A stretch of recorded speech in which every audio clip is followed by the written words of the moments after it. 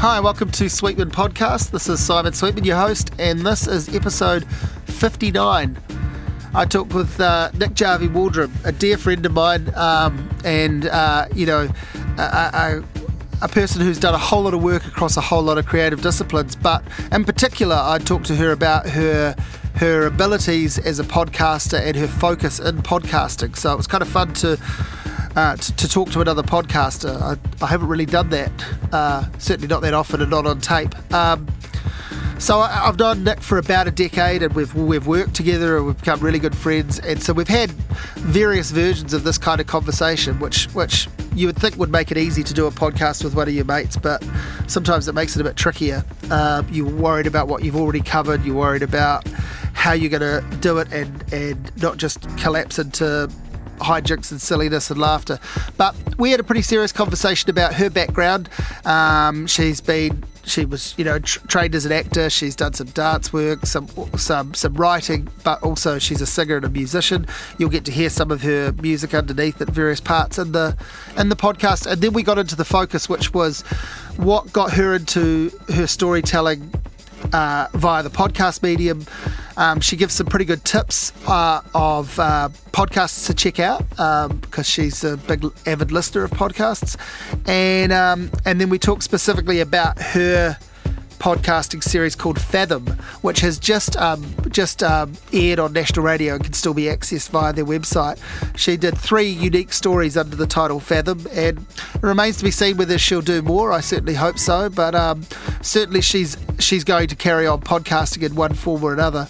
We also had a big conversation about the big podcast at the moment, although maybe by the time you hear this, things are moving so fast, something else will have taken over. But Shittown, or S-Town as it's called in the iTunes, we had a bit of an unpack about that and a bit of a discussion around how that worked. So this one is for podcasting geeks, but it is also in support of some amazing work that my friend Nik has done. Her interviews on the Fathom series, that I listened to each one twice and got more out of it each time, and I'm both really proud of her as a friend, as someone I know, and I was just really pleased to hear the sorts of stories she was doing on a medium, on a platform like national radio. So this is me talking to my good friend Nik Jarvie-Waldrom. Where did you grow up and what were you doing? What was big in your childhood? I grew up in Alexandra in Central Otago. What was happening there? Not a whole lot. Yeah. It's a great place to grow up if you're into the outdoors, like mountain biking, or I'm not sure what else. Like kayaking or rowing. There's a lot of lakes and rivers and whatnot. I was not the most adventurous child in terms of outdoor activities. Yeah. So my thing was musical theatre. Yeah. Yeah. When I was 5, I was. Was that big there? Yeah. Well, I don't know. It was my small niche of Alex. But there was enough happening for it to exist, and that was big enough for you. Yeah. And my first role was in The Sound of Music. I played Gretel. So that was when I was about 5. And that was the first experience I had with performance and what that felt like. And inhabiting something else, And it was a good experience and you wanted more straight away, or you're too young to really know what was going on? Or I can't remember actually. I think it was just I was affirmed. Like I did some stuff and then someone was like, oh, you're a lovely singer, or you did so well. Yeah. And so I kept doing what I was told was good. Yeah. Yeah. But I did have a great time, and I had a lot of relationships, like friendships with people who were older or different to me, which I don't think is something I would have got if I didn't have that community. Yeah. Which was cool. I really dug it. Yeah. Where does the music kind of come into it for you? Like, obviously singing through musical theatre, but was music a big thing that was pushed on you in any way, or a presence that you felt, or how did you fall towards it? It was a definite presence. My dad is a drummer, and I've always been just enamoured with rhythm. Yeah. Yeah. And so he's playing records and stuff or music around the house, or he actually has interesting taste in music. So he wasn't really playing records around the house, but he would be playing drums in the house. Right. So I would hear hence the rhythm. Yeah. This super sort of delicious organic sounds of just someone tapping away in a bedroom, and he's a great drummer, so that sort of really captured me. And also he would play in bars and stuff, and it felt like such a sneaky world to be in, on the dance floor of the town and country club in my bare feet. I can remember dancing around with drunk old ladies and having no idea. You know when you're a kid and you first discover that alcohol makes adults a bit silly? There were people just behaving in a way I could not understand, but I think I was kind of vicariously drunk. These adults have loosened up a bit. Now I feel even looser too, So I remember just being on the dance floor and just super digging the tunes, so I guess music was part of my upbringing in that sense. So when do you do something with music that's not, a role in a musical, or amateur theatre or whatever? Like, when do you think, I want to be a singer in a band, or I want to write a song, or I'm going to learn to play an instrument, or when does that sort of, because that feels like that must be the next stage after what you've described. Yeah, I guess that kind of came just with being a teenager and it not being quite as cool to be a musical theatre geek anymore. No disrespect to the teenage musical theatre geeks, I fully support your endeavours, but in small town, Central Otago in the 90s, it was just not really, not cool, quote unquote. So, I think Rockquest might have been my first foray into making music that wasn't from musical theatre. There were choirs and stuff, but that was really similar. But joined a band with a ragtag bunch of kids who were at the hostel. At my high school there was one high school in Alex where I grew up, and the hostel was where people, boarding school students stayed, and heaps of them were musos because they would be just killing time, not at home, and didn't feel like studying, so just learning guitar or whatever. Or kept up the piano practice from when they were young because it was a way to pass the time. So I had a band with them, and it was really fun. And that was probably how I got into writing or experiencing music in a different kind of way. So what's the next step after that? Like what are you thinking? In high school, have you got some sort of concept of, because obviously it changes for most people of what they think they want to do, but are you sort of driven towards storytelling or music or the arts in some way then, in the sense that you think that is something I'm going to carry on with, I'm going to make some sort of hobby or job out of that, like that's going to always be in my life? From the time I was little in theatre productions and stuff, I decided I wanted to be an actor. I do remember drawing a cartoon, being asked to draw a cartoon of what you wanted to be when you grew up, and I drew a singing dentist. You'll be a dentist. You have a talent for causing things. Hey, son, be a dentist. There was a little tray of tools, and there was a microphone and a drill.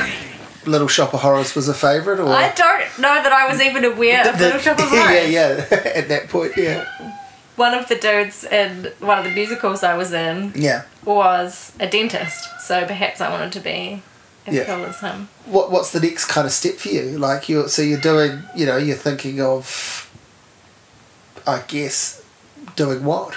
I wanted to be an actor.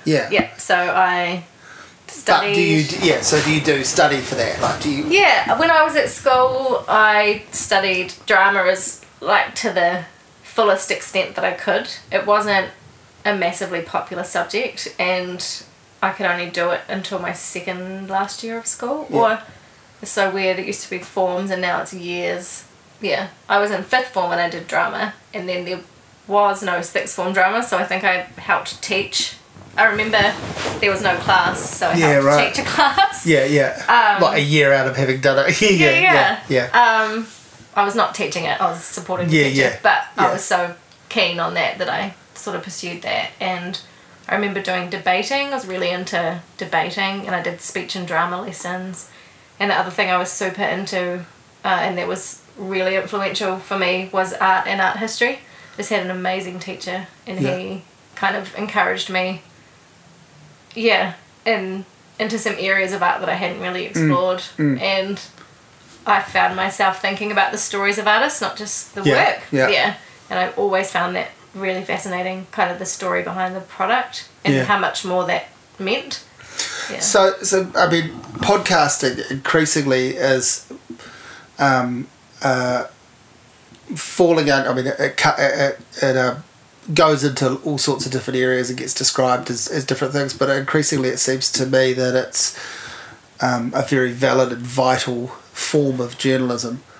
And I'm wondering, like, did you, at that early stage, were you sort of passionate about reporting and journalism, following news or news cycles or interviewers or anything like that in any way? Not at all. Yeah. So I think for me, the interest in that kind of storytelling perhaps was spurred on with an artist's mindset, an actor's mindset. Mm-hmm. So I was always interested in what it felt like to be somebody else. And as a child, that really caught my imagination.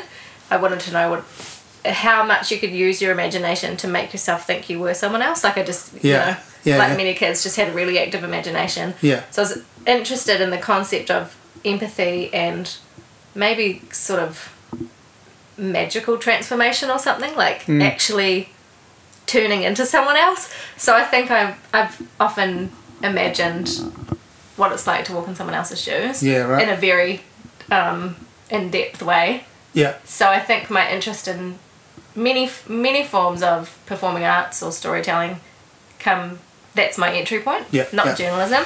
I am intimidated by journalism. It feels like a really intellectual concept that I find hard to relate to. Have you read a lot of journalism lately? It doesn't actually come across that way anymore. Yeah, I guess I don't perceive what you're talking about as journalism. Yeah. But yeah. No, it's just, I mean, I'm just thinking, listening to what, how you sort of went about things through school, I realised I was really passionate about journalism at school. Like, I actually followed, like, war reporting and stuff that, I was never going to do that. I wasn't trying to be a correspondent or anything like that, but I read all the kind of active accounts and the memoirs of the key people, and I got really, I think because I made this sort of idea that the one way I could legitimise doing writing was to pursue some sort of form of journalism. So then when I got that in my head, I was reading poetry and song lyrics and play scripts and novels and whatever, but I was also like going to the library at sort of 14 and 15 and going and finding the journalism section and teaching myself to read this stuff. That some of it was really heavy, and I'm not at all suggesting that that's a correct way to do anything, but I just wondered if you had any of that sort of background, because you've ended up doing what you're doing. I think is a valid and creative version of reporting. Like it isn't just storytelling, it's reportage. What I was looking at in the library at that age was biographies. Yeah, I was obsessed with autobiographies. Same. And that was kind of, it's funny because I didn't realise that was weird, but I was talking to someone recently. I'd loved young adult fiction and stuff too, but I went through a phase of reading biographies, even of people I was not interested in. That's but I just wanted to the story of artists, right? Yeah. Isn't it? Is that that's what you're looking for in that? I suppose. Yeah. I remember reading, some really, how you're talking about war reporting and heavy stuff. I was reading heavy lives, But then also, like I didn't really even know who Courtney Love was, but I remember reading her biography because I'd heard of her. I was just consuming everything that I could. My first music book, if you want to call it a music book, was at 13, was a book called The Murder of John Lennon, and it was intense. It had about a paragraph about the Beatles. It was all about the actual death and the investigation, and I loved that book. And I lost it, and then I bought a second-hand copy of it a while ago, and then I gave that away to someone. I was like, I'm never actually going to read that again. But it strikes me as quite a weird first music book. Yeah. But I carted that around for years and sort of like tried to sell it, onto people, and no one my age wanted to read that. You've got to listen to this book. You've got to read this book. Yeah. Bless it. So what do you do after school? What's the move after high school? I want to be a famous actor, so I go to... Too impatient to be an actor first by that point, or just straight to just recognising where the money is. The massive fame and fortune of being an actor in New Zealand. I went to the next phase of life that everyone and Alex went to, which was Dunedin. So I grew up in a small town and the big city was Dunedin. So I went and studied there, and I was really intent on doing things differently to the way other people did. So I worked really hard at school and made sure that I got university entrance. Like, I was a really studious kid and I worked really hard, but I was determined that I was going to have the choice to go to uni if I wanted to, but I didn't want to because I wanted practical experience as an actor. So I went to Polytech, which is not exactly how to get that, but I just was way more interested in doing the thing than the theory behind the thing. So I went to what was then called the Aoraki Polytechnic Institute of Television, Theatre and Radio. I was going for the theatre, but it's weird how I circled back around to radio, because when I studied there I was encouraged by a tutor to pursue radio, and I only knew radio as FM radio. Songs and a bit of banter in between. Happy breakfast hosts. And I just didn't, after, being a really earnest kid and wanting to know what it's like to be other people and being true to yourself, I couldn't imagine just having to put on a show every morning and be like, I'm so happy all the time, I would want to talk about what was really going on. I was like, I don't want to be an FM breakfast host. What did they see in you that they made them think radio? I wish I could tell you. They didn't. I don't know. I think you didn't work that out either. I thought of it as them just recognising in me some skills I had learned through theatre, like being comfortable just talking and being seen. Because radio, as I'm sure many people who have sat in this chair understand, feels really intimate. Like, there's a microphone and you just... it feels quite exposing, but because I had been on stage and had a huge interest in just peeling back the layers and being like, this is what it is, kind of thing, I felt quite comfortable, talking crap on the radio, which is what we were doing on our student radio station. Of course, that's what they're there for. And there was a writing element too, which I think perhaps I was good at, but I held on to this intense desire to be an actor, even though I found it really emotionally challenging. When I think about that crazy commitment to that dream that I thought I had, it was so, I don't know, it seems like it was quite damaging how intensely I pursued it. Only to learn later on that actually I don't feel very comfortable in that world. I was just going to say, did you feel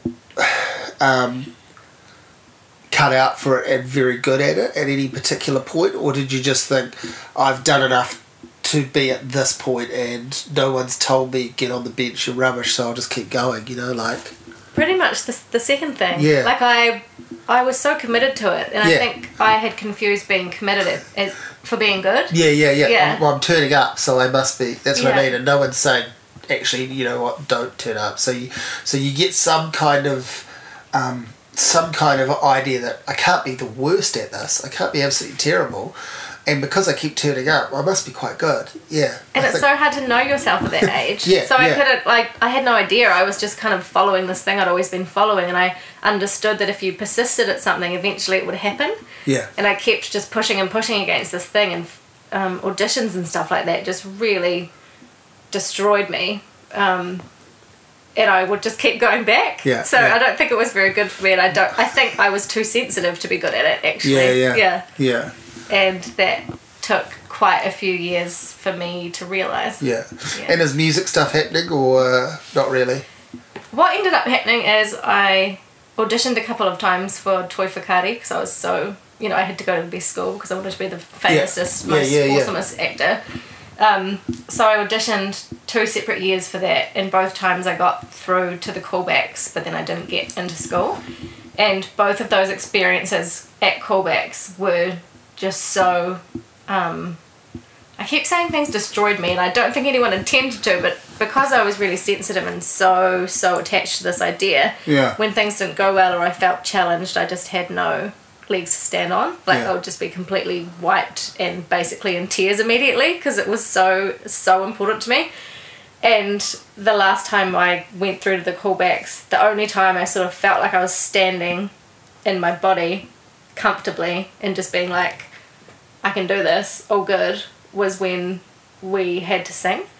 And I just went, man, I feel so much more comfortable singing than I do acting. There's so much less self tied up in it. It's just a sound and a thing that feels very comfortable.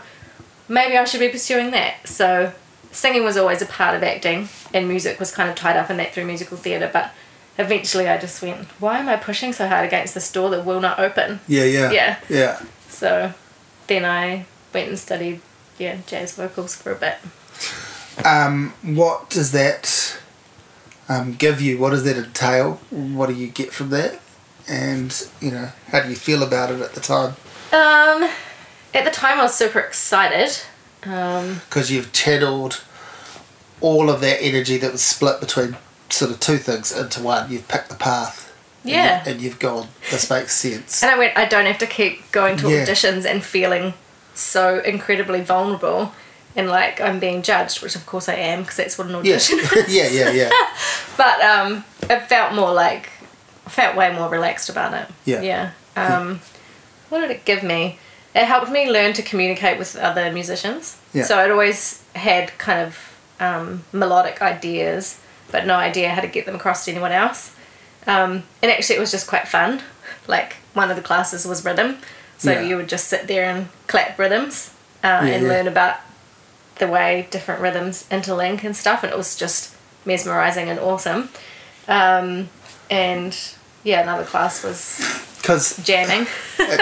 It seems to me that acting actually seems to be could be way off here, having never done it at all and having no real facility or buy into that. But acting seems to be actually about some really deep collaboration. But I imagine at the time when people are learning it as a craft, they perhaps don't see that at all. Like they're focused entirely on themselves, whereas music is more overtly a collaboration by nature of just, the whole idea of forming a band or being in a band. Even if you're not the greatest improviser or collaborator, you're collaborating by turning up and joining in on a piece of music. Yeah, I hadn't thought about that before, but I feel like the vibe I got from trying really hard to be a great actor didn't feel collaborative, and that could have been because I was not yet. No, well, that's what I mean. Up. At that time, you're firmly in your own bubble. So, If I felt at an equal level as the people that were making the stuff, I reckon it would be awesomely collaborative. But I just so badly wanted to prove myself. Yeah. And I felt that the power was in the hands of someone else. Yeah. But then when I got to music school, it was more. Yeah, maybe it has to do with sound. So like if you closed your eyes, you wouldn't know who was making what noise and who had any power. And you can affect people regardless of your chops. It doesn't matter how technically you can play. Sound and vibration works in a different way. And I would think, like, again, in those sort of embryonic type stages in terms of learning and attending like a school, acting is about, it's almost like more like a tennis match. I deliver my lines and then you deliver yours, and it's these aggressive volleys to one up.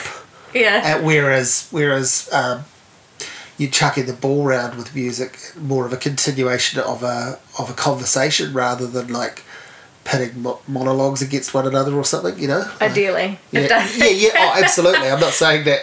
But I just mean, I think a lot of people would understand that more obviously in terms of how music is going to work. Yeah. It's less sort of one-upmanshiping. Yeah. If you're in a band. Yeah. And if you're not a guitarist. And you haven't got control over your own amp. Yeah. So what do you do with that? So you get to meet some people who are obviously good, and you get to understand how to communicate with them musically. You learn the language and you learn how to use it. Mm-hmm. And it brings out what in you? Good question. It made me understand what I was good at and not so good at. Yeah. And because I spent so much energy and time as a kid wanting to be an actor, I always loved music, but I didn't pursue it at school. So I didn't learn an instrument properly. I've always been able to hit drums because my dad taught me from when I was really young, but I haven't played them in a band or anything. I can just, entertain myself and keep a rhythm. Yeah. And I'd tutued round on things, but I didn't really have any proficiency. So I went to jazz school using my voice as an instrument, which is all very well, but I didn't really know how to read music. There was a lot of things I didn't know. But then part of what I dug about it was that I couldn't read music, but I could hear things, and I had learnt by ear, so I could still participate. Yeah. And I guess that's another thing. There's a few different entry points into music, which I really dig. Yeah.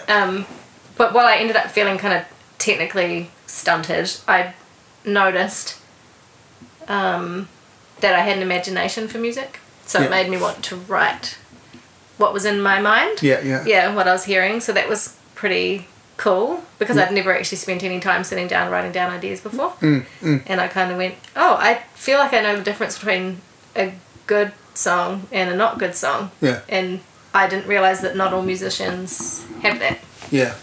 So what I know a little bit about what you've done with music is that you seem to me to be someone who goes away and studies music. And I don't mean like so much so that there's no heart and soul in what you're doing. Quite the opposite. You look to things that could be influences in terms of direct sounds you're trying to approximate, but you seem to look and listen a lot wider than that and get a bigger picture of how you could create something, stitched out of those things. And I wonder if that is how you came to doing your podcasting, and whether there's, did you go away and spend a lot of time, I feel like you went away and spent a lot of time researching podcasting, getting to, listening to various different ones, getting to understand them. I think that both with music and podcasting, I was never intending to do research. I was just totally killing time. lost in a thing that I really dug. Yeah, so listening to music. But that's the best research, right? Then it becomes, look, I didn't spend hours listening to music so I could become a music reviewer, but I sort of did. But it was just something I was already doing. And so then when you go to, I was interested in writing too, and when I make the decision to write about music, I've got this great kind of catalogue of songs in my head. I've been a nerd from the age of 10, listening to records and writing down the lyrics and writing down the liner notes so I can remember who played on what, and that's all really good stuff for what I end up doing. But it wasn't like at 12 I went, I'm going to be a music reviewer. It wasn't quite like that anyway. And it also isn't an accident, you go, isn't it great then that I just happened to fall into this thing, but it's like you kind of fell into that thing because of all that other stuff. That's it. That's what I mean. So, I hear what you're saying. So I didn't intentionally do that, but I followed what I was really interested in, and that informed possibly my taste. So I end up making what I want to hear, whether that's music or stories. I'm like, the kind of thing I dig, I move towards it and kind of investigate what I'm digging, I suppose. And then it becomes this melding of all the different things I'm finding interesting. So what's been the kind of eureka moments for you then, with either putting together a band or pursuing something in music, or with what you're doing now in terms of interviewing people, finding stories, putting things together? The most obvious eureka moment when you ask me that question is music related. I'll circle back round to podcasts, but just like I felt like I was pushing on a closed door for ages with acting, I had a band that I worked really hard to try and make work, and I wasn't recognising that the sheer effort I was having to put in could be a signal that it wasn't working that well. So I was writing songs I dug, but in the performance and the communication of them and just where they ended up going, I wasn't very happy. And I spent a few years just pushing and pushing to try and make it work. And then I surrendered and was like, okay, it's just too hard. I'm going to give that up for the moment and just focus on, I don't know, some sounds I want to make or some people I want to work with. So after all that time, we spent a lot of money recording and a lot of time getting things right, and then it just didn't really come to anything much. It was a cool experience and I learned a lot, but it just didn't feel great. And then I went to Melbourne and hung out with a dear friend of mine who I respect hugely musically, self-trained kind of dude as well, and made a couple of songs in his home studio that ended up doing exponentially better than any of the stuff I'd spent so much time and money and effort recording.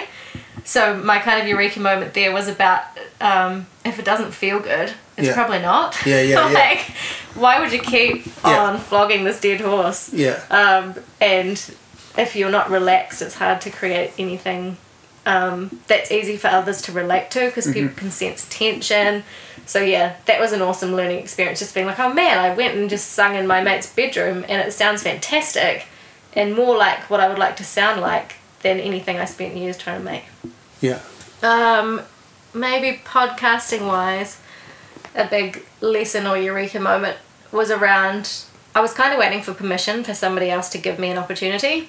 I first approached Radio New Zealand about 5 years ago through a friend of a friend who worked there, because I wanted any way in and I wanted to intern, but they didn't take interns because it's a government funded thing and you can't work for free. You know, it's seen as exploitative, which I totally get. But I tried various ways in there. I wondered if I needed to go back and study something like journalism. And nothing started happening until I just started making. So I just had an idea about the sort of stuff I'd like to go and make, and I bought some gear and I went and started making it. And that was like just a cool realization that's another cool thing about the medium, is like if you can record sound, you can make radio. It's pretty open in that sense. So that was a cool kind of moment of just taking some control. So when you get your recording gear and you have this idea that you can make some sort of radio, some sort of podcast, and you have what are you aiming to do? Like, when does the, you know, I can see where the instinct for storytelling comes from, but where does that come from in terms of going, that's what, you know, like my podcast, this podcast that you're doing now, each one is different, but it's the same format. I just find someone I want to talk to, and I want to talk to them. It's kind of an interview, but it's kind of a conversation. It's somewhere in between the two. And week to week, they're always slightly different, which is great, because it would be fucking dumb if they were the same, you know, like they're different because of what different people bring to it. But that's one obvious kind of type of podcast. There are, you know, God, every second person has one now. So there are like fictional storytelling, there's, you know, these short, sharp, serial things, and, you know, then there are like other kinds of interview ones, which I guess is what you're doing. Yours are interview-based podcasts, but you're telling a story. You're editing it. You're creating it. You've got the full kind of editorial control of it. The journey towards that kind of thing, like what I've just made, kind of came from what you were talking about earlier in terms of just like doing lots of listening and figuring out what I like. But before that came, I just wanted to make something, so I was kind of making more a slice of life, just interviewing people in different situations, getting to know how, I suppose, just honing my skills. At the same time, listening to a lot of stuff and going, man, why don't we tell stories like, why don't we use that style of storytelling in New Zealand? I was wondering about how many New Zealanders were listening to American kind of story formats. Like this American Life stuff is the obvious thing. But that was one of the first ones I listened to. And then that in turn probably took me down way more rabbit holes, totally. And there was just this kind of, I suppose it's kind of dramatic. It's also really emotionally manipulative. The kind of editing that I do is emotionally manipulative, and I lean towards that. I find it really interesting, maybe because of the dramatic acting background, but I like trying to make people feel something in the most efficient way I can, just getting them there, immersing them in that moment, and sounds great for that. But in terms of subject matter and the way we deal with stories in New Zealand, I feel there's this hangover from, I don't know, stiff upper lip British stoicism, and quite a dry approach to storytelling. And I think that possibly also comes just from the need for journalism to be so neutral and careful, whereas I am not a journalist, so I never wanted to make that kind of stuff. I just wanted to find out how people were feeling, basically. Yeah. And try and help other people imagine what that would be like. So that was kind of where the idea for Fathom came from, is that there's so many good stories in New Zealand, and we're listening to American stories going, man, Americans are so quirky and interesting and layered, and we're just boring. And it's like, no, it's because our storytelling's not quirky and interesting and layered. We haven't had the outlet for it or whatever, but also I think, like, just listening to you, I'm thinking, like, we are quite a colonial pent-up, pent-up sort of bunch, but also, like, introverted when it comes down to it. I mean, I'm mostly talking to people that are involved in one way or another in the arts, so usually they are used to being interviewed in some kind of way, or looking forward to it. Maybe it's their first interview, but they have got a story to tell and they want to tell it. But actually what I think you're finding is, everyone's got a story, and you're finding a way to bring those stories out. Like, obviously it's your research and it's your angle, your vision, your decision, but you're talking to, people that are unrecognisable on the street, that aren't, usually aren't sort of named in column inches. They're not, it's not around a plug, it's not to promote something, it's about a pure story that's within them. I think it might be about, like, trying to find out what's extraordinary about someone ordinary, or to find out what's ordinary about someone we perceive as extraordinary. Well, that's what you've created with Fathom. So let's get, like, fully into doing the plug on that, because that's because it's true. Like, because like, people that we have as mutual friends in common will probably have already found their way to it, but perhaps there are people listening to this that don't know you and that don't know that this thing exists. Mm-hmm. So it can work as a plug for that. So You've done 3 standalone pieces for RNZ under the podcast name Fathom. Mm-hmm. So you started to anyway, but describe fully the kind of tagline for it and the kind of reason these 3 stories hang together even though they're not related. Okay. Fathom is about a deeper understanding of people in general. I set out to increase people's capacity for empathy, which is quite a lofty goal, but I felt I needed something super meaningful at the very seed of it. So it's about it's about trying to understand people who we would otherwise perceive as different, or as impossible to understand. So one of the reasons I love radio, and particularly radio that's super portable, like a podcast that is on your phone and in your headphones, is that it's with you. So like, you're walking along listening to something you can of course completely not relate to, because you're not a sex worker and you don't have a disability, or you haven't survived at sea for however many days, but it feels so natural and real because it's right there with you. So I kind of wanted to use the depth of radio as a medium and also just get deeper into people's stories. So I've said it's about the distance and the difference between us. So, like, emotional difference or distance, cultural difference or distance, gender, sexuality. I'd love to explore lots of different things, but it's about making things that are really different feel more similar. Make things relatable. And so these are roughly half-hour long. Each one's got a slightly different running time, but they're around about half an hour each. Mm-hmm. And you go pretty deep with these people in each of these stories. How much rough footage, roughly, give or take, do you acquire to whittle down to, to your 30 minutes? It was slightly different for each person I spoke with.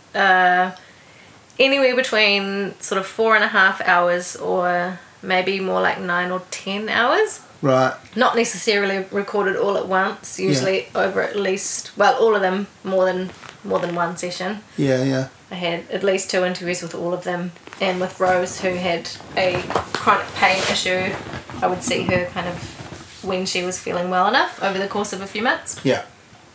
So from 4 to sort of 9 or 10 hours gets whittled down into half an hour of audio. Wow. And you're working on these, you are providing them for RNZ, but you are working on them, and you have obviously, like most people doing anything creative in this country, you have at least one other job that you are doing while you are also doing this. Correcto. Yeah. Yeah. I was thinking on my way here in the car about how when I was a kid I thought anyone that made anything for radio or TV, that was like their super glamorous job that they did. Yeah, yeah. And it's really funny. Then you go up to the radio and you see everyone walking around in their track pants and their jandals and you know. Or just everyone, like, as you and say, there's nothing glamorous about it at all. people who are super talented and super creative, just like having a day job and doing this outside of their day job. So yeah, when I first started Fathom, I was working part-time, and that gave me heaps of time and freedom to make the sort of thing I wanted to make. And as time passed and I got further through it, I ended up with a full-time job, which I really enjoy, but which meant I had a lot less time to work on the stories. So as episode 3 was coming out, life was getting pretty crazy. Yeah. So you deliver them to, in the end they run one after the other, like once a week. So for 3 weeks they happened on RNZ. They're still there on the site, and people can go to can basically Google RNZ Fathom and your name, and they can find them. Or they can go to the RNZ site and click podcasts or whatever. They're going to find them. And so they're still being listened to. They're still pretty fresh as we're talking. I mean, they're a month. The first one's about a month old. The last episode aired last week. So. So they're still pretty fresh. They've had plenty of people listen to them. They've had you've had plenty of feedback. I've followed some of the feedback you've had on your Facebook page and stuff, like you personally, and then obviously you've had no doubt some feedback through, and RNZ's had some feedback through them. But you know, as someone who obviously I know you and I know you well, but I listened to all 3 of them, and I almost feel like now I've decided that the order of them was perfect, because each one in a way got better than the one before it, and maybe that's just me connecting as people do with podcasts to the host and the sort of vision of it. So they felt like, you know, it's not to say the first one isn't good, the first one is what hooks you in, obviously, but people could listen to them in whatever order they wanted. They're completely unrelated in terms of a narrative. And I think the reason they get better is because I learned, like, I made the series in my outside of work time over about a year and a half. So you're hearing a years and a half worth of development. So I got more comfortable with narration and also with writing and knowing when to like sit out of the story. And also knowing how to interview someone so that I could sit out of the story. Because it's all very well to be like, oh, I just want the interviewee to tell their story, but if you don't ask the right questions, you can't get those easy, smooth transitions, and you find yourself having to summarise what somebody said over, 10 minutes into just 20 seconds of transition. Did you have, or do, even outside of, like, not to compare to the work you've done, and not to, but are there, like, people in podcasting that you go, man, that person's fucking great? Totally, I don't think that takes anything away. I really, really dig Leah Tao, who makes a show called Strangers. She's part of the Radiotopia network. In the States, they have so much public broadcasting, and the kind of narrative-driven podcasting scene is really big. So there's kind of a melding of public broadcasting and this listener-encouraged and supported, I don't know, it's like a mixed funding model. And it works really well, and it's creating some amazing things. And Strangers by Leah Tao was definitely one of the things that inspired me to make the kind of stories I wanted to make. And another one I love is Love and Radio, which uses, also from Radiotopia, uses really interesting sound design and super quirky approach to storytelling, so less narrative and more kind of, I don't know, it drops you in at a different point, and it doesn't assume you don't know. Like, it doesn't talk down to the listener, it makes you kind of work for it. Which I really dig. So those are 2 that I love. I used to be a big fan of This American Life, and I still think what they do is amazing, but I really like stuff that's a little bit more raw and maybe less produced. Because I feel like you put me onto a couple, like you put me onto Death, Sex and Money podcast. Cool. Yeah. And I have actually gone through and listened to everything of that, like, and, you know, some aren't as good as others, but I've really warmed to the, you know... Anna Sale? Well, to her, yeah, exactly. Yeah. She's really good. I think her approach is great.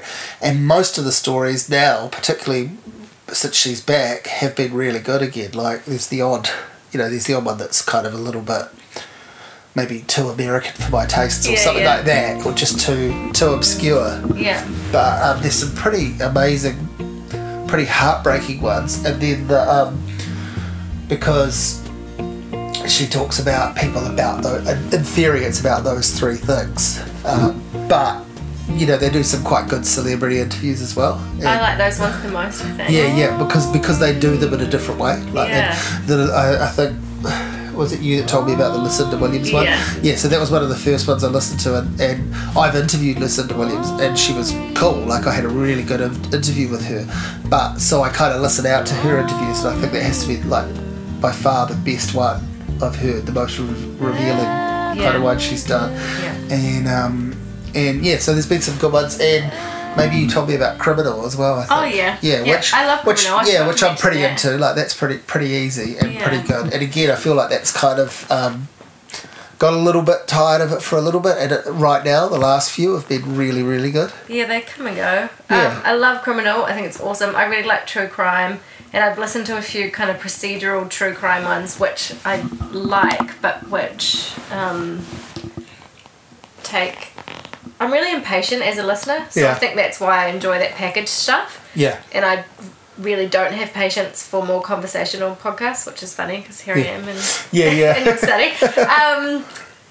What else do I like? I liked this British one called My Dad Wrote a Porno. Oh, yeah. I still haven't got to that, but I've known about it for a while. It's really silly. Someone was around here the other day just saying how they just started it and they love it. It depends what your tastes are, but it's about this dude who's... It's a true thing. It's about a guy whose dad wrote, like, an erotic pornographic novel, and he reads a chapter each week and talks about it with his friends, and it's really uncomfortable. And if you listen to it, like, on the bus or as you're walking through a group of people, you find yourself kind of guffawing at this ridiculous British dude. But that's a real good one. And I liked that Homecoming one.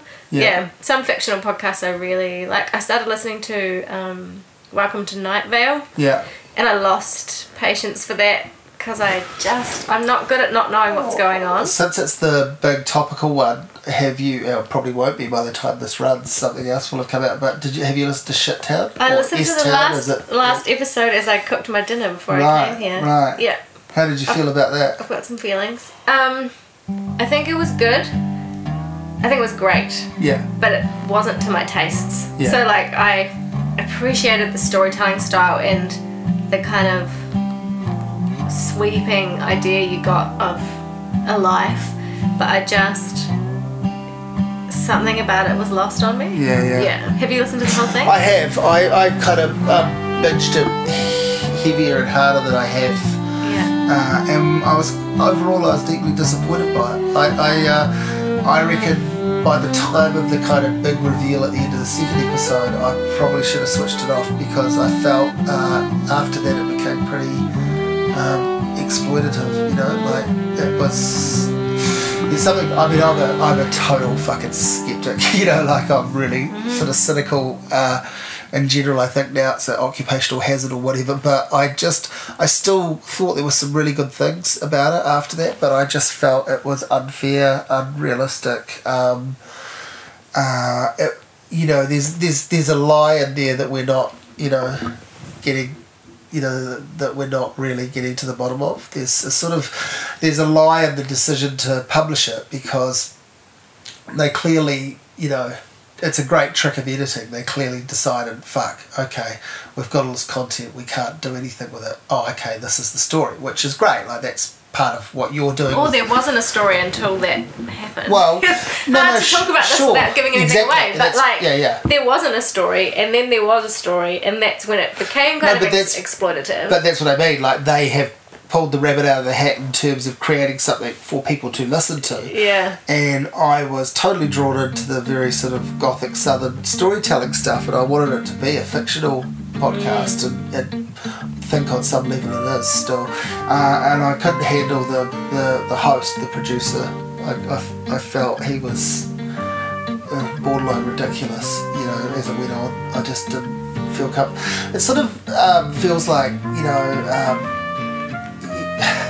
it worries me that, like, it was a guy who'd never met anyone interesting or quirky before, and so his mind was just fucking blown. I'm sort of like, man, have you ever been to the Hawke's Bay AMP show? Like, fuck, you could make a podcast about every single person who puts up one of those. Well, that's kind of what I felt about it. It felt a little bit like podcasting, or that kind of podcasting has peaked. Like, you can go really deep into any life, and there is something interesting of a sort there. But I just kind of wasn't interested in the depth of those lives. And and there's a couple, I think the second to last episode is very unnecessary. Like an appendix or something. Yeah, it's really unnecessary, really. It's a tangent that could have been left out. It doesn't or some really, context that could have been provided way earlier and in passing rather than, So, it's funny because I didn't find it exploitative for...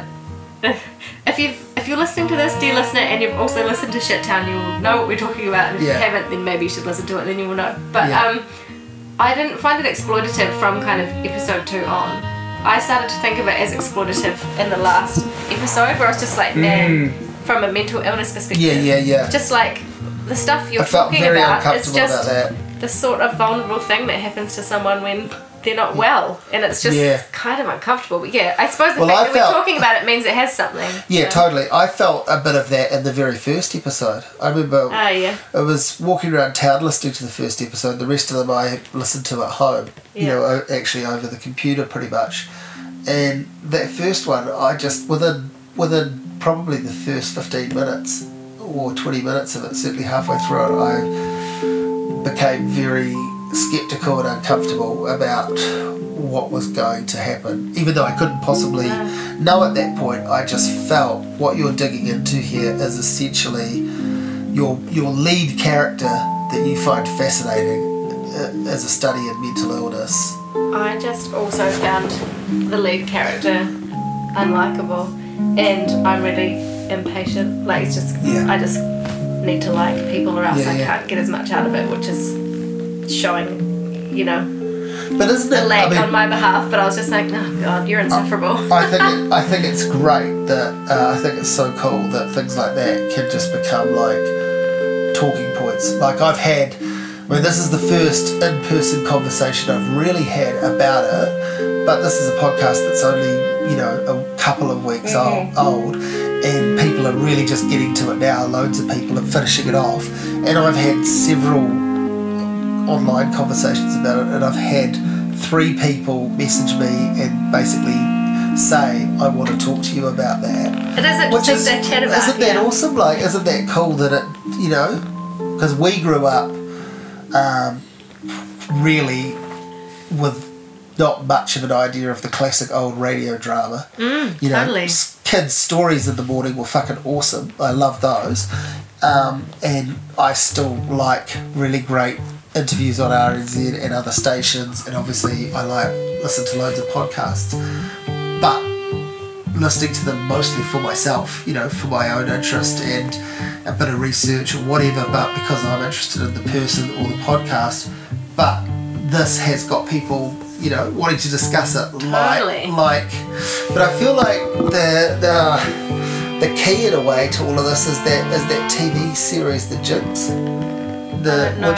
which is a sort of it's a documentary that was cut up into like 6 half-hour episodes. It's really a long documentary film, but it ran as a mini-series, and it's probably 3 or 4 years old now, and I feel like that's kind of been a big influence on things like Shittown.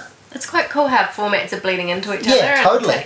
But what I mean is no one bats an eyelid about the idea of discussing a TV series. That happens all the time, or a film. But now it's getting to the point where no one bats an eyelid about talking about a podcast, which is great. So cool. So you share a secret and an experience. Like, it's cool. And the end result doesn't need to be, I don't regret listening to Shittown. No, neither. It was so compelling. Totally. Of course, I was sucked into it. And I'm not cross that I didn't like it. That's a great outcome to have. Because it means I engaged with it. I didn't just drift off and go, like people do, it was okay to listen to. I mean, what does that mean? As a character study, it was pretty interesting. Learn and hear different people, but just in terms of the narrative and where it went, I was just, not fully with it. But, if it wasn't good, we probably would not both have listened through the whole thing, so... So, any other ones? Let me see. Because I'm just thinking now, you've dropped enough names that... of podcasts that people would be probably quite interested in some of them. What else have I enjoyed? There is another true crime podcast, if that's your cup of tea, called In the Dark, which I quite liked. Yeah, I haven't checked that out yet, but I've heard a few people talk about that. And there's another podcast which was short-lived. It only had one season, but it was about kind of like big news events or big events and going back to them and kind of re-examining them and talking to some of the people who were involved. And that was really well made. It was called Untold. Oh, cool. Yeah. Like a cold case kind of thing, but not...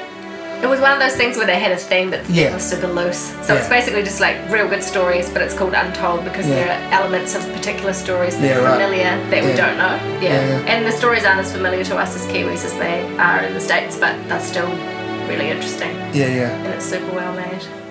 I basically, I obsess over stories, so I'm always listening to stuff. And I think there's something to be said for being a consumer of the thing you make. Sometimes people get so busy that they can't, you know? And there's also something to be said for not listening to anything, because then what you make is kind of fresh, but it's hard to do that, right? Caught up in, I think there's something quite nostalgic and childish about just being told a story, it's cool.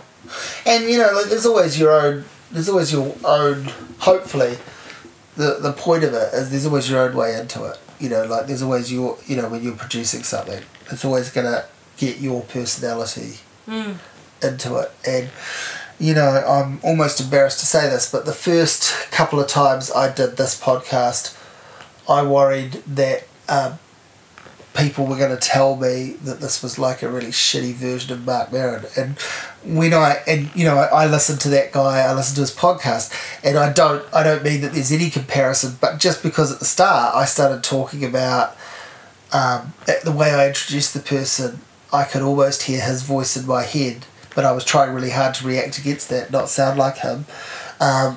But I'm introducing a person to talk to, and then I go, right, let's go to my conversation with that person, and then we have the conversation, and I'm like, on a very basic level, that's exactly the same thing. But if what else are you supposed to do? Exactly, and if you're going to be found guilty of, but it's really funny, I got over that really quickly, but probably the first two, maybe even the third one, over a year ago, I went, oh God, this is not going to, people aren't going to respond to this because of that. And then I'm like, I don't really give a shit, that's fine. And no one has ever said that.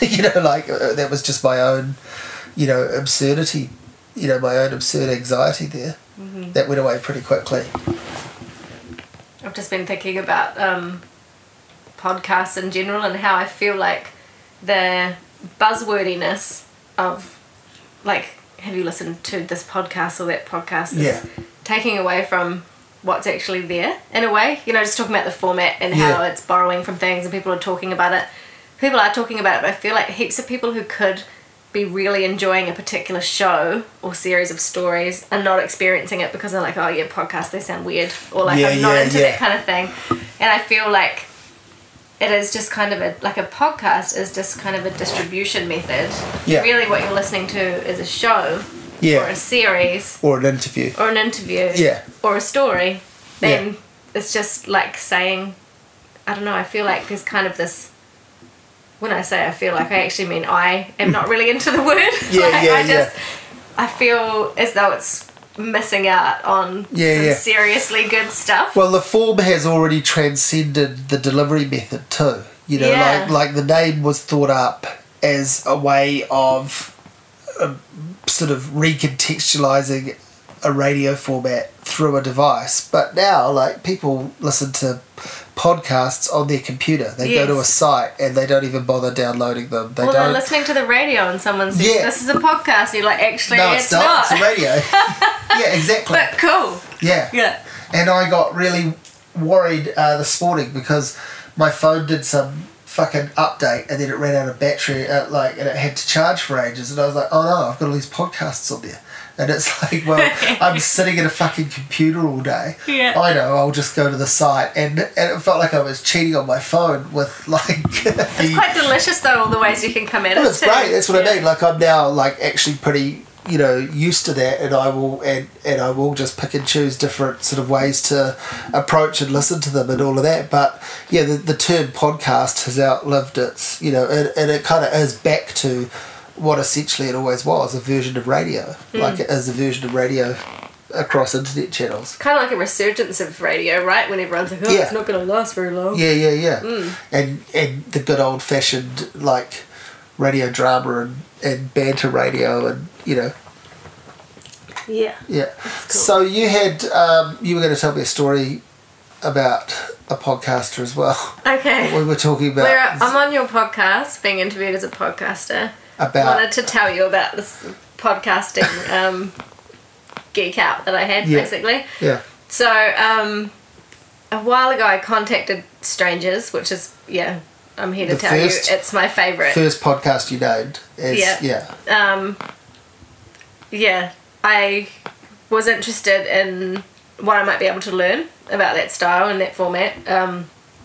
So I emailed the show, and I think I said, I can't remember what I offered, just like, can I help you in any way? Like, I really want to know about what you do. Just reaching out kind of thing. Like, well, I've got nothing to lose, I might as well give it a go. And they wrote back and they were like, we're not taking anyone on at the moment. I don't know that we have any opportunities for you, but we are looking at sort of enlisting some story scouts. So, if you know of a good story where you are, it's so global too. That's the thing about radio, is it's easy to make something and then just send it across. It's super simple. So I was part of this kind of story scouting group, and we would meet monthly to sort of talk about stories we were working on and things that could possibly work. And it was kind of like a workshopping group, but with an idea that we might be able to help strangers, which is what we were there for, so that was cool. And I went to the States last year for a trip and was just like, I'm coming through LA. Anyone in the story scouting group, like, anyone got a couch I can crash on kind of thing? Yeah. And the producer of Strangers, her name's Laura, she kindly offered to put me and my boyfriend up, and when we got to LA, she was like, there's been a change of plans. I can't remember what was up with their place. Something was going on at her house, and it was like very inconvenient to have guests. Yeah. I'm trying to remember what it was. I can't remember what it was. For some reason I could not stay there. They just moved to an apartment and it was small. Something was wrong with it, or they had some kind of bug situation. Anyway, she's like, you can't stay with us, but you can stay at Leah's because she's away. And I was like, at Leah Towers? And she's like, yeah.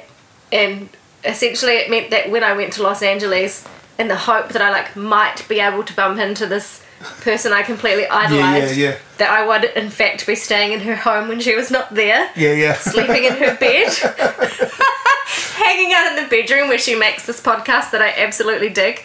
So Leah Tao kindly opened her home to me, and I stayed there for a week. Right, wow. Went to Beyonce, experienced the awesomeness that is Los Angeles, and one time I needed to hang up. I was doing some, traveller washing in the sink or whatever, and I needed to hang something up, so I went into her wardrobe just to look for a coat hanger, not wanting to pry or anything, but I'll just get a coat hanger out, and I slid the door back, and the wardrobe was lined with foam, and there was a microphone in there, and that's when she records this show, and I was just holding on to my head going, how did I get here? What's going on? And that was pretty cool, just because of how small the world is, and they continue to encourage my work and take an interest and be totally decent people, and there's a kind of a really lovely sort of scene or community of storytellers, and it's way more open than you might think, and I just love that that's how And the connected everything ends up being. And one of the great things is you've seen that there's nobody in it whatsoever. And it hasn't put you off, you know, like, as you're seeing tonight, you know. But I mean, you've been here loads of times, but you know, like here we are in your studio. Yeah. Slash study / lounge / spare room. Yeah, totally. Yeah, exactly. Yeah, it's cool though because you find that it's just people making stories about other people, and it's really cool. Yeah. So we'll go back to Fathom because I think we should give a little bit more context around the episodes. Cool. So the first episode is, you actually ripped through and gave them as examples before, but people might have not picked up that those were the actual episodes. For sure. So I feel I want to sort of spell it out for people.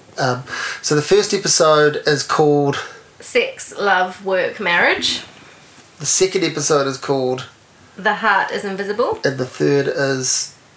Oh, what did I call the third one? Qualified by Experience. That's right. And and the first one you talk to... The first episode of Fathom is a story about Megan, who is studying for her PhD and also happens to be a sex worker. And the story is about how she and her fiancé managed their relationship. Yeah. And kind of about what it's like to go to work and sleep with people for money. So I was reflecting on the stories I've heard from sex workers in America where the people are humanized and you get to hear who they are and who they know and what they're into, and it's not scandalous stuff about like, oh, I've got a drug habit so I'm, you know, prostituting myself so that I can afford this scandalous situation. It's more like, oh, I get up in the afternoon and I choose my outfit and I go to work and, you know, it's real tiring. Then I come home and watch TV, you know, like just people. Yeah. But also super interesting stuff about what it's like to be a sex worker, which is a world we don't often get to see into. And you put the word sex in the title, so that meant that like RNZ Lister of Karori clasped her pearls and listened, you know, with bated breath and was sort of... Yes. And it did very well. Like it was a very popular... There was some discussion about whether blowjob was acceptable. Right. And it is acceptable. Yeah. So there you have it. Yeah, because Megan says, the other thing that she says in it that I thought was great was, as she said, oh, can you something about, she's talking about sensual massage and stuff, and then she says, and I don't know if this is appropriate for radio, but you know, it's also called rub and tug. Yeah. And there it was, and it was like, so that's obviously okay. Yeah. But did you have a lot of that you had to cut out because of that, because of some sort of meeting of a standard? RNZ was actually very kind of open to the story, and they have standards, so there are things they can't say. Yeah. But they did, at the start, there was kind of this contains sexual themes and may offend some people kind of thing. Yeah. But they were pretty cool with it. Yeah. Which was neat. And actually, Brian Crump, who hosts Nights, which Fathom was on for 3 weeks in a row, he said that they didn't have any complaints about the sexual content. Yeah, good. And that all the feedback was good. Yeah, good. So that was rad. So the second episode is you talking to... Rose. Yeah. Rose is a creative human being with a lot of talent. She is a musician and a sculptor. And she also has a machine in her heart. So she has like a cardiac defibrillator implanted in her chest. And I suppose she died when she was 12. She had a cardiac arrest unexpectedly when she was 12 years old. Yeah. And that was in her parents' kitchen. And she was gone for several minutes. She was gone, yeah. And she came back. She was defibrillated when the ambulance arrived. And the story is about the implications of that and how it's kind of resonated through her life. Yeah. And held her up, you know, held her back, but also given her particular insights. And... it's kind of about how she takes control of her life. And you referenced earlier that how like you could only talk to her at times when she was well, because she obviously gets very exhausted very easily and very low, I think. Yeah. Like she, if you have listened to the show, you might be interested to know that Rose is doing heaps better. She's managing her pain a lot better, and she wrote to me to say it was really interesting hearing where she was at because so much has changed. She's doing really great, which is awesome. Yeah. Well, I found that absolutely fascinating listen. You know, it's just because it's that thing that you sort of say that you're kind of trying to present these stories for, is that you cannot fathom them. You can't imagine what it's like to be like that. And what you do, and I think what you do so well with these stories, is you do create the situation. You are essentially just interviewing a person and getting their story from them, and you're using really great editing and soundscapes and soundtrack and music and so forth, and you're editorialising. But what you do within the opening minutes of each episode is you make people go, imagine if my life was, you know, that one, or imagine if I knew someone that was that, and you can't, but you spend the episode.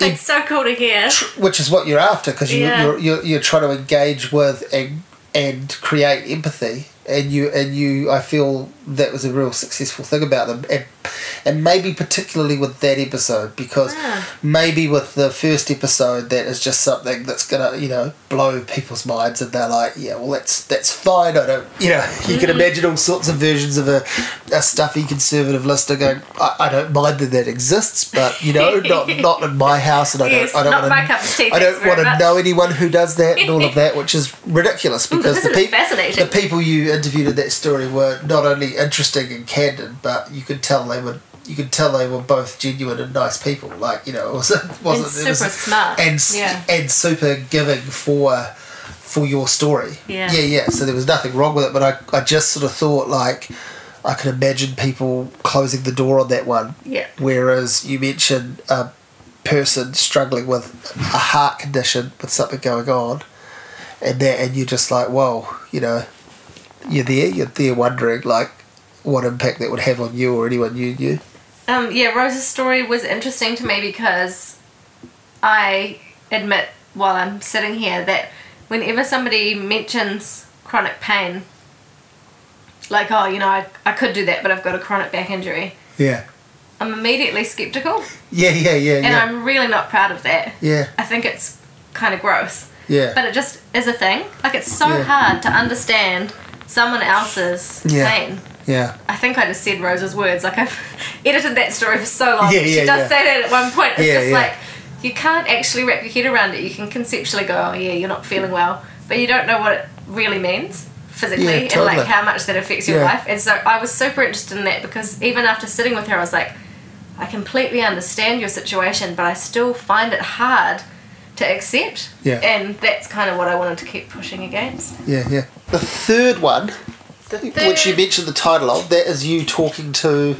That is me talking to Rob Hewitt, who 10 years ago was separated from his crew when he was diving for seafood off the Kapiti coast, and ended up submerged up to his neck in the sea, bobbing alone for 3 nights and 4 days. And this was a big news story. Like, this was huge. This was on the TV and in the papers every day with updates, and it was a huge story. And it's really hard to get your head around, because I don't know how anyone can survive that long, even like without water or awake. Like, it's just a long time to be alone in the elements. But he was in the ocean, and definitely against the odds managed to survive, and his life was at a real turning point at that time, and the way it affected his kind of life and career onwards is really interesting to me.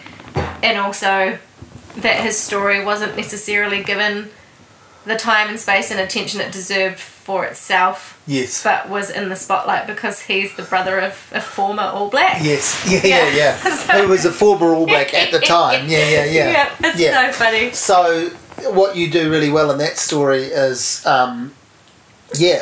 is give him the chance to talk. I mean, you know, I'm sure he's had a few other opportunities since, but you give him the chance to really talk through all of the event and the before and after as himself, not as newsworthy guy doing a quick grab for a story. You know, like, so much time has passed and he's had so much time to think about it, but he sort of talks through where he was at up to that point, that turning point stuff, and supplies, I think, background that maybe was covered in some way at the time, but I'm thinking about my own listening to it.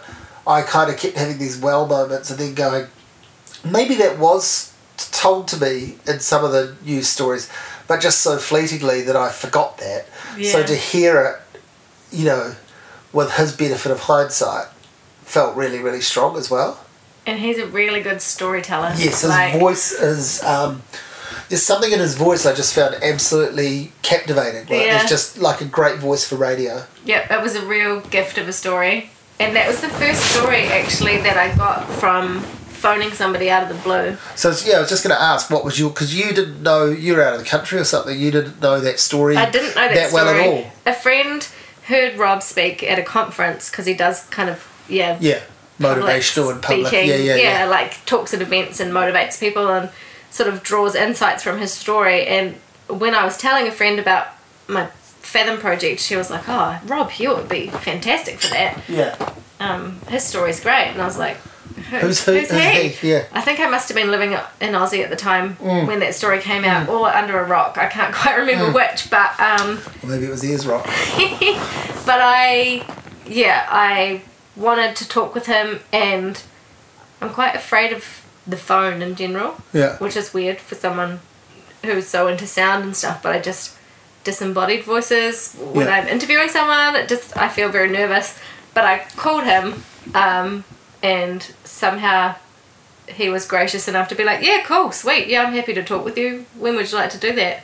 So that was a really cool outcome, I thought. Yeah. Being able to actually sit with him and have him give the story over warts and all. Like, I thought he was very generous, and he didn't have anything he didn't want me to include in the story. He was just comfortable. It kind of showed me how committed he is to working through what has happened. Yeah, because he's being honest. Yeah, and he's completely recognising the magnitude of it without worrying about drawing a definitive understanding of it. Yeah, he's still figuring it out. Exactly. Yeah. But part of the process is talking to people and talking about himself at events and interviews and that, and so he recognises and addresses all that he can. But yeah, he's still. I mean, why would you have apart from feeling lucky or whatever that is, how could you draw a definitive conclusion from something like that? Was what I remember thinking listening to your to your story. Trying to make sense of something. Just going, so how does immense. a person just go, oh well, that happened, I move on. Onwards it's I go. Impossible to. Yeah. He sort of brought a real integrity and spirituality and philosophy to that, and you can see how that's informed all of that for him. Totally. All of those things. So I guess it's you feel a great honour and privilege to, with all of those stories, because they're all very personal stories, hugely personal. Yeah, unique stories.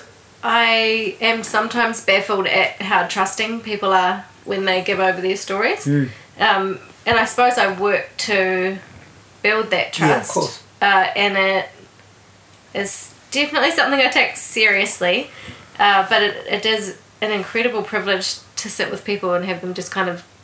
Because I'm looking for depth, there are things I sort of say to someone before an interview just to try and get them to relax. And one is that I'm not looking for sort of suffering or scandal where there isn't any. Yeah. So, like, if it is mundane, tell me about that.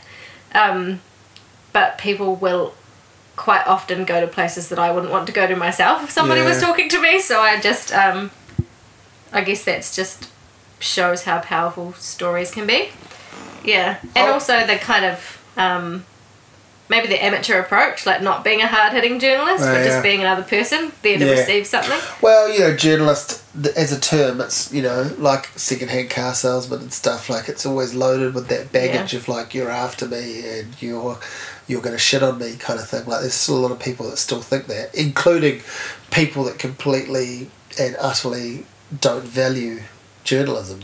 They still think that, if you place no value on it, why do you care? But they still think the journalist is out to, trick them or something. Even the way I phrased that was pretty rude. Because I was like, because I'm there as a person, like not a journalist, but journalists are people. Of course, no. But they're not in a lot of people's minds, which is crazy. But it's what true. they represent is something different. Exactly, it's because it's and so that's a fair way to put it, because that is how people see it. I've found I've interviewed people for many years, cut over the phone, particularly, and a bit in person, and doing those annoying kind of 10-minute phone interviews just is no fun. Occasionally it's a lot of fun, but only when you get to extend it. You hardly ever get off the phone after 10 minutes and go, wow, that was amazing. Yeah. It's when you can get someone like Damon Albarn, who you're shitting yourself to even spend 10 minutes with, and it turns into 25 minutes and it's great. Or, whatever, like talking for an hour with Sonny Rollins, when you don't know what you're going to get from him, and it's amazing. So obviously it's great, but yeah, the standard 10-minute phone interview is no fun. But what I'm finding doing this is, I sort of think, I wonder if you could speak to this at all, but I've sort of been thinking about it a bit lately, and also with all the podcasts I listen to, I think on some level, like you listen to Marin's podcast, he primarily interviews comedians. Well, they'll talk all day, and obviously actors and stuff, and people with stuff to push. But maybe we do so many of our conversations online, and we forget what our voice is like. We don't use our actual voice all day, some people, until significant other comes home or whatever. Or you go off to one meeting and that's when you talk, but the rest of your communication is these fired back little missives via devices. That maybe that's why sticking a microphone in front of someone actually has almost the opposite effect now to the cliche, and they do open up. Yeah, that's interesting. I've been thinking about that quite a bit lately. Like I wonder if that's part of like the rise, because podcasting is not yet, like, it's over a decade old, and it kind of had this peak and almost disappeared, and then now it's massive and again all over. I think also too that sending little messages back and forth on your devices, you've got the time and space to like make yourself sound a certain way. You can package your message. Whereas when someone asks you in a room in real time something, it's nice to hear the inner workings. It's nice to hear the little fluffs and the baggage and the nice fond attachments to things, like because when you get asked via email to respond to things, you can be quite clinical, and not only there's all sorts of problems with email in terms of tone, but you can also just focus on the highlights and be very clinical of something, and not sort of say, oh, this is where I fucked up, or even just stumble through explaining something. Like, it's really, I had Dave Dobbin was probably my first, like, I guess coup or something for this podcast, like a really big deal for me to get hold of him. Like, I've enjoyed talking to absolutely everyone, but he was certainly on my list as a hopeful, and then he was very, as he often is, always has been with me, very generous with his time. But I think he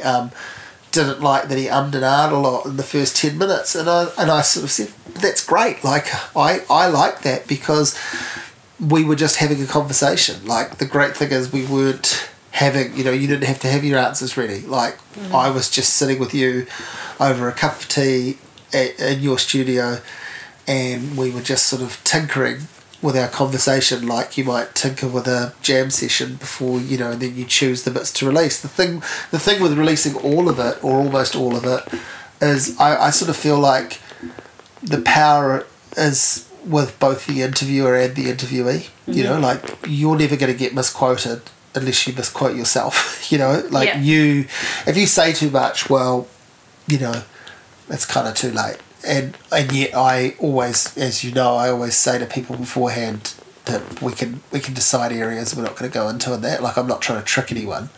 But if someone goes to a place and they weren't expecting to say that, that's their call, not mine. So that's quite a nice sort of, it's power for both me and that person, whoever the other person is. It's power for both of us, because it's like, I'm not the bad guy. I didn't make you go there. You went there and you own it, then that's great, Like, and that's kind of what happens when we start telling our own stories too, and get more comfortable. Yeah. When you mention, like, online communication and stuff, that's something else that drove me to want to encourage understanding of different types of people, because this is not new, but we're so in these bubbles of being surrounded by people with similar thinking. And it's so easy to decide that someone with a different view than you is wrong or weird or whatever. Or all of their views are obviously ridiculous by this one snapshot. Yeah. Totally.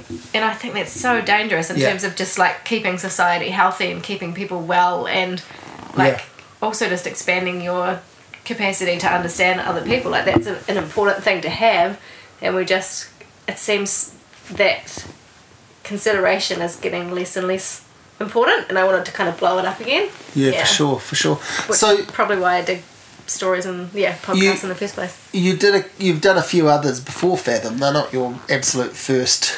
You know, like you mentioned, I went and bought some equipment and started experimenting. So you went and caught a few other people in some conversations, and they were people with, again, like very personal and unique stories. Yeah, I wish I could do those again. That's a thing, like when you get better at something. Yeah. You mean do over those ones? Yeah, pretty much. Yeah. I think now I have more of a sense of what I'm trying to say and how I'd like to say it, whereas before I was just like, oh, that's an interesting story, I'll get that. Plus, I did just approach it as learning, training myself, but that stuff resulted in a series of sorts for the wireless. Yeah. And then that's kind of how I got the opportunity to have some stuff on RNZ. Was one of the stories I made for the wireless. Ended up sounding quite profesh, I think. And they were like, oh, that's an interesting one. Maybe we'll repackage that for Radio New Zealand. So after they'd done that, I had the chance to kind of go, oh, this thing I've really been wanting to do. Yeah. It's kind of in line with that story that you guys liked. Yeah. How about it? Yeah. So what is the plan now? You've got these 3 in the bag, and that was the series. Mm-hmm. But do you obviously go for a while? You go, right, I'll just get back to my life of working full time, and that will be enough. So that's kind of the immediate focus. But what do you? What have you got out of it? What have you got out of it, and what has it opened up for you, or? You know, what has it inspired you to want to do next Perfect World? I think I want to pitch a couple of the stories to some of the podcasts I really dig in the States. Yeah. Because they're not just New Zealand stories. They're people stories. Yeah. And they're interesting. Yeah. And I think Kiwis sound even, like, you know, a weird story sounds even weirder when it's coming from the other end of the world. Yeah. So I'm interested. Actually, one of the first stories the way I got into Love and Radio, one of my other favourites, was a story about a New Zealander. And it sounded so interesting to me to just hear, like, a Kiwi accent on this American show. Yeah. Yeah. So I would like to see if there's any interest in those stories going further.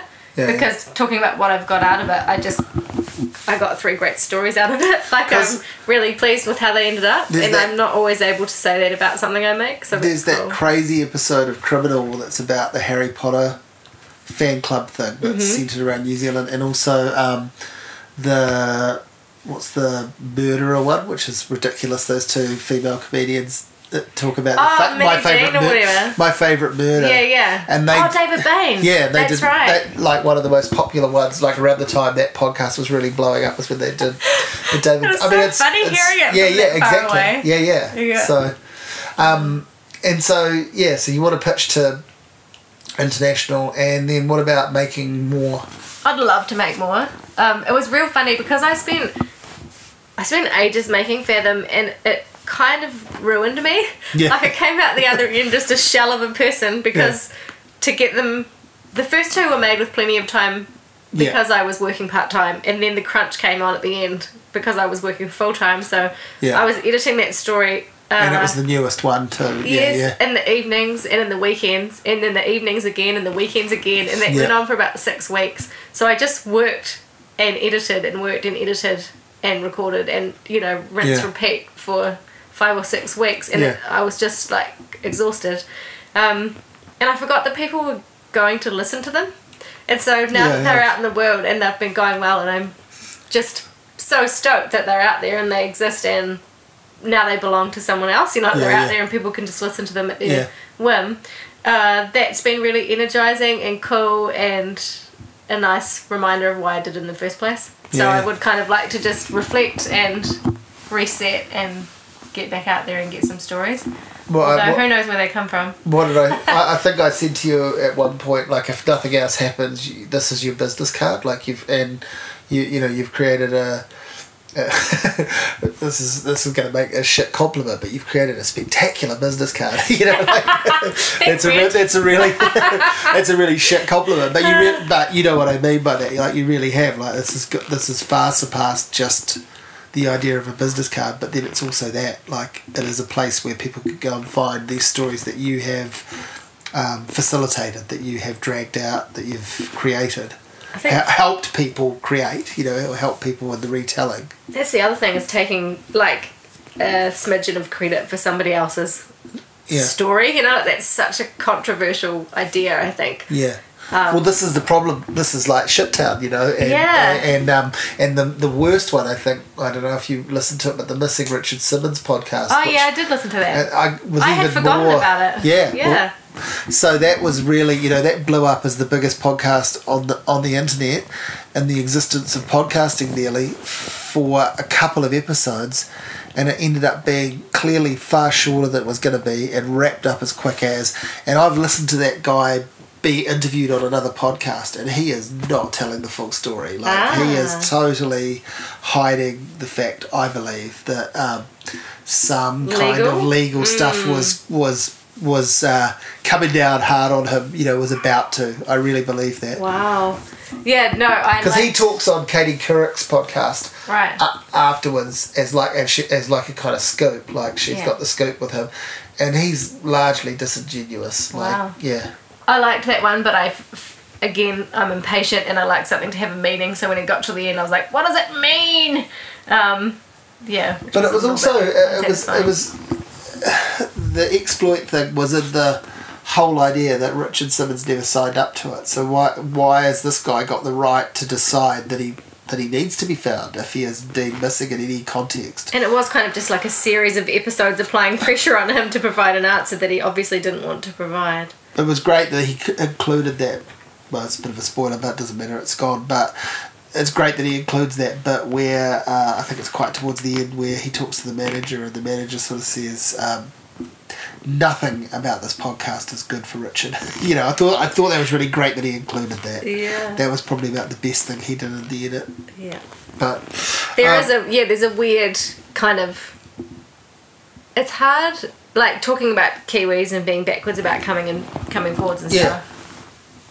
I feel like we do need to get better at just accepting when we've done a good job and being comfortable with that. So I am trying to acknowledge that part of the reason the stories are good is because I made them that way. Yeah. But also, it's complicated trying to figure out what your role is as a storyteller when it's not your own story.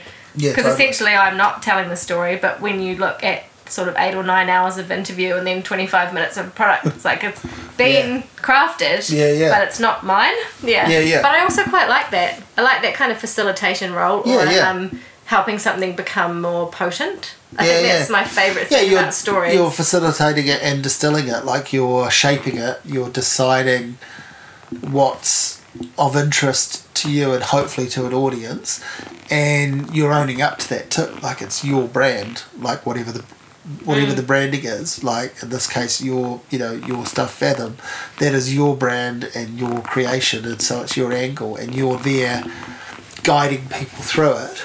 And I suppose if you don't do it with integrity, then it doesn't last because people aren't going to keep coming back to you.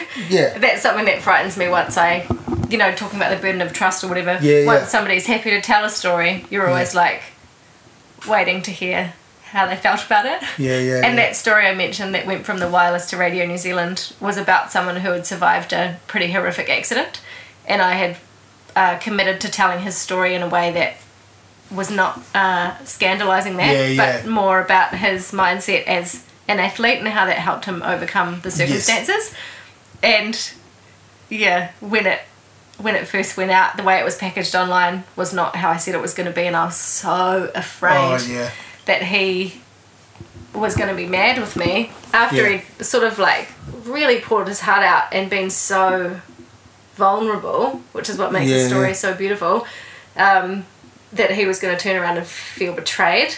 And I didn't hear from him for 6 months after that story. God, aired. yeah. And that was another story where I contacted somebody out of the blue through a connection, so it wasn't quite like the Rob situation. This guy's name's Jamie Nicol. He's an amazing mountain biker. The story's incredible. But I contacted him out of the blue and he agreed to speak with me, and I hadn't heard from him, and I was like, really, I didn't want to talk with people about the story because I felt like if he's not happy with it, then it wasn't good. You know, like it's not a success if he's not feeling like he's well represented. Yeah. And then it turns out he had been very busy competing in the world of mountain biking, you know, getting things done and being awesome, and he just hadn't had time to get in touch. And because we're not Facebook friends or whatever, he didn't know how to get to me or whatever. Yeah. He ended up finding time to email to say that it was the kind of the truest and best version of his story that he had heard. Yeah. And could he please have a copy of it so we could keep it? Yeah. And I was like crying at my computer with relief, going, oh my God. Yeah. But isn't it, I mean, when someone, I mean, I think I've said this to you before, but I always think about, like, when I was writing the blog for stuff, and I'd done a couple of interviews, but then, this is my version of probably, like, the equivalent of the hours you put into your podcast and then chisel back. I work for probably 6 months to get a Phil Judd interview, and he hasn't spoken to anyone in any amount of time that I'm aware of, and I go through several different people, and it's kind of like a dream project that, man, I'd love to talk to this guy. He's a hero. I love his music. And I finally get the okay, and it means that much to me that I take a day off work and, you know, sign up for a day of annual leave so that I've got however long he's going to talk to me. We talk for 2 hours, and then I just get straight off the phone and start writing, and it pours out, and I write, I don't know, a couple of thousand words or whatever, maybe a bit longer actually, and I'm really pleased with it, and it goes up, and the editor comes back to me and says, yep, no, that was cool, that's a bit different, and I've managed to secure it on the front page of stuff. And my heart just sank as soon as I heard that. I just went, oh God, and I clicked on it, and there's a picture they've composited a picture of Tim Finn and Phil Judd with a lightning bolt through the middle, and they've written no longer friends, FRENZ, and that's their like take on it, and it's like, this is a serious fucking piece of writing you've been given something that I've spent fucking ages on, and you have trivialised it down to a Woman's Weekly cover. Fuck you. And I actually wrote back to them and said, you know, please get rid of that, that's fucking embarrassing. And they did, actually. They did take it. But they took it down with a sort of like, oh, well, you've just lost your spot on the front page of stuff. And it's like, okay, I think I'll live. Like, I would rather, you know, like, I know this is no bastion of, like, journalistic integrity, like, operating with you guys. But I think I'd like that graphic to be removed, you know, and I would rather people find this story if they want to. Like, there's it's times not when about it's not clicks. a big deal, and there's times when it's totally gutting. So I always I'm always feel like that's a good example of, like, organisations fucking with your shit, basically, you know, like. Yeah. So, well, what's in the pipeline then? What are you going to do with music? Is that coming back into your life? I feel like you've had quite a big break from that. I had a total hiatus after the stuff that I said went well, which is weird, but I just was like, okay, well, that's that, and I'll get on with life. You've been pretty busy, so yeah, I would really like to get back to writing. I really miss whenever I see someone else singing, I'm like, oh, that's right, I love doing that. I used to do that. I can do that. But is it like that though? Like, do you go, I could do that again? No, you go, I used to be able to do that. I wonder if I can still do that. Oh, I'm really out of practice. I don't know if I can. Maybe it's time to just put a cork in that. So we'll see. We'll see what's in the pipeline. But I have ideas, and I would like to kind of continue the project I started. So we'll look into that. But yeah, full-time job, music and radio production is quite a full plate. And part of the reason I'm so fascinated by stories is because I really enjoy people and their stories and spending time with them, and the more I'm locked in a room doing a thing, the less I'm kind of actually experiencing that, and the way that stories come to me usually is through just chatting with people. So yeah, I don't want to get too, you miss way too much. Anyone who's been real busy will know that. It's just like, ugh. It's been nice to get a bit of your story, or in this context. Although, like, because I've interviewed like quite close friends before, and find that really interesting. Trying to talk to people that you know well, that you don't just break off into like the typical banter. But actually, this is probably quite close to a lot of the kind of conversations we've had anyway. Like we do talk about, you know, these things that we're doing and trying to do. So, but it's been great. It's been cool. Is there anything else? Anything else you want to sound off about? Is there anything that you wished I'd asked you? Good question. I don't think so. Anything else to plug? No, I think there's been quite enough of that.